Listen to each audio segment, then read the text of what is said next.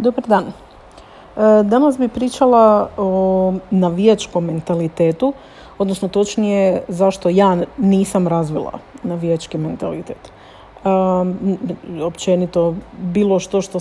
što bi se moglo vezati uz navijanje, ne samo u nogometu, nego bilo kojem sportu. Ili bilo kakvom zajedništvu u tom smislu, bilo što bi nalikovalo na nekakav, za mene nacionalizam ima još uvijek ima jednu negativnu konotaciju, pa je to isto jedan od razloga zašto se s tim nikad nisam poistovjećivala, ali dakle zašto nikad nisam razvila takav nekakav duh u kojem bi mene na prvu automatski razveselilo ovakve nekakvi događaji koje sada možemo iskusiti, ali dakle ovo je navijanje i veselje i sreću, što je stvarno iskreno mogu reći jedna divna stvar. Danas to mogu reći, do prije ne znam koliko, relativno nedavno to još nisam mogla reći. A zašto je to tako? Ne znam koliko sam imala godina, nije sad toliko ni bitno, ali dobro, možda je bitno eventualno naglasiti da je to bilo u nekakvom periodu još nekakvih formativnih godina, u kojem se, ono što bi se reklo, tražite se. Mislim što je istina, dakle u tim nekakvim godinama stvarno želite naći svoje neko mjesto pod suncem, želite otkriti ko ste, što bi vi, što ne bi i tako dalje, i to je dosta jedno ovako za sve nas ljude izazovno i intenzivno razdoblje, i u tom nekakvom razdoblju ja sam odlučila, ne svjesno, ali sam svakako odlučila da ja neću biti dio tih velikih nekakvih grupa, dakle neću se poistovjećivati sa ljudima kad, ne znam, izađu na ulice i ne znam za koga navijaju, neću se poistovjetiti sa tim kad svi odu u kino gledati, ne znam, Gospodare prstenova i sad je to nešto jako zanimljivo i zabavno, koliko god film bio dobar, koliko god specijalni efekti tada bili na svom vrhuncu tog perioda, ali koliko god su bili revolucionarni, ja to neću ići gledati. Mislim, to je jedan od razloga zašto ja nikad nisam pogledala jako puno filmova. Mislim da čak Gospodare prstenova sve jesam pogledala, Kuma nikad nisam pogledala, ni jedan nastavak cijeli, ne znam šta je ono kao jako kultno, Građanin Kane, ovo ono, dakle ima hrpa nekakvih filmova, knjiga, utakmica koje su gledane, koncerti koji su slušani, ne znam što sve ne, dakle kada bi nastala nekakva velika euforija, ja sam se na te nekakve euforije ježila, i to ne mislim u figurativnom smislu, ja sam se doslovno fizički, dakle bi se naježila u negativnom smislu kada bi čula te nekakve urlike i navijanje i ne znam šta sve ne. I to sam sad tijekom ovih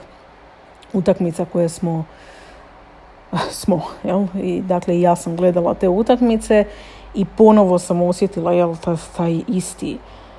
taj isti osjećaj i naježila bi se i znala sam da to nije u nekakvom pozitivnom smislu, i onda sam odlučila malo sjesti i razmisliti zašto je to još uvijek tako. I onda sam se sjetila tog svog perioda, tih formativnih godina, i zašto sam se svom silom trudila zapravo ne razvijati takve emocije, osjećaje, gledišta zapravo na sve te stvari. Dakle, u tim nekakvim formativnim godinama, mislim, uvijek nam je bitna ljubav, privrženost, povezivanje, želja da vas neko vidi, čuje, cijeni u bilo kojem smislu, i u tim godinama većinom, mislim, u pubertetu većinom mislite da vas nitko ne razumije,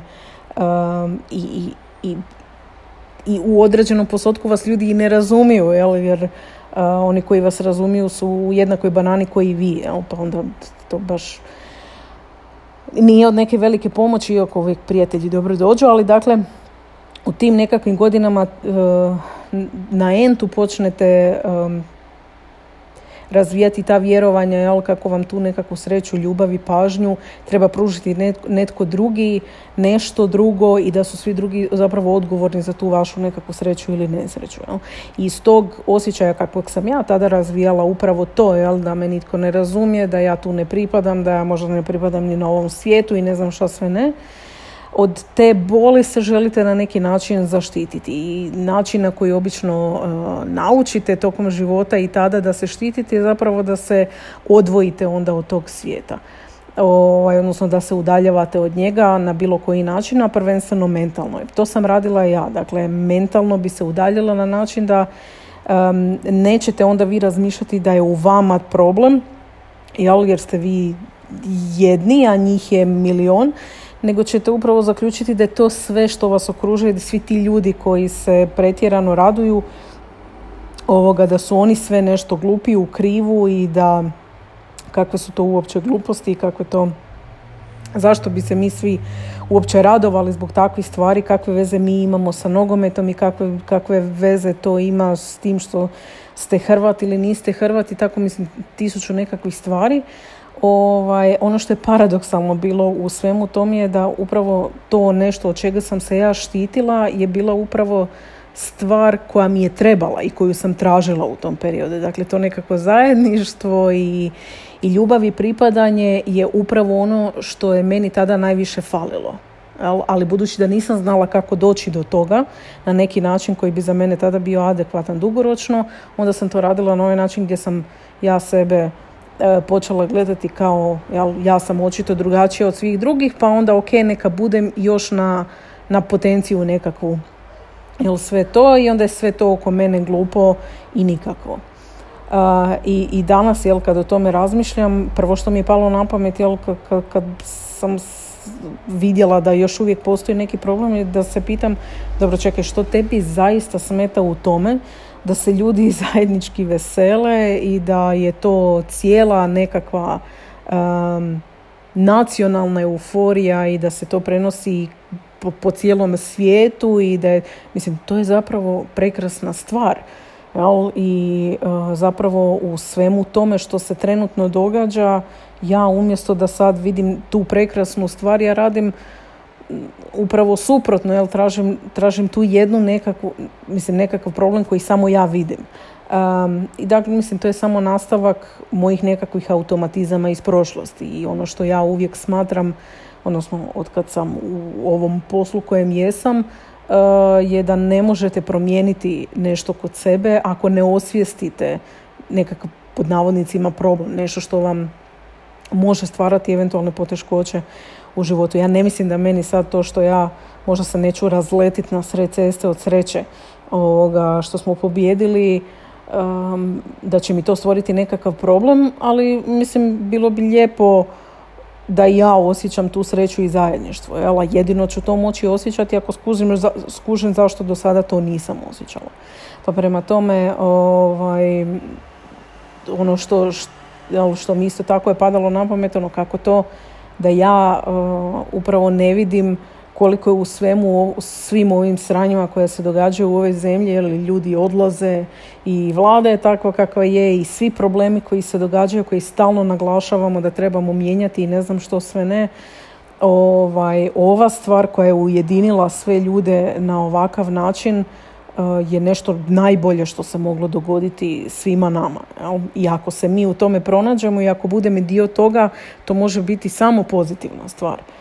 Tako da trebamo se veseliti, trebamo biti zajedno, pa bilo koji to razlog bio. Makar ne voljeli nogomet, makar ne znam kako vam to išlo na živce, ovo je nešto divno, pokazati da se ljudi mogu ujediniti ne samo u problemima, prigovaranju i okrivljavanju drugih, nego u tom nečem prekrasnom. Čujemo se.